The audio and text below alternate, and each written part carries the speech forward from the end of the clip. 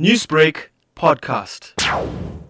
People had probably obtained or borrowed fraudulent name tags. So if you go through the gate, you get to pass through the security with the name tag. But besides that, a hospital is a public space. You even go through the gate without any name tag. You could be actually posing, or you could be actually a visitor to the hospital for a sister, a mother, a relative. All that we do check at the gate is that are there guns or any other material undesired, but you don't block people to enter a public space like a hospital. So there's nothing you can step up in that regard. You could actually give this advice, but you can't say you stop people walking into a hospital with or without name tags.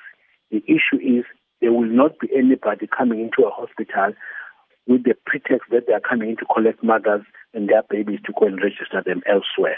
So how should patients at any hospital, for that matter, take a precaution and not fall victim to this? We are warning our South Africans that it was a vision that we welcome for the Home Affairs to decide, make it easy for our South Africans to come and deliver babies in our facilities and therefore get registration in the same facility so that there is no need.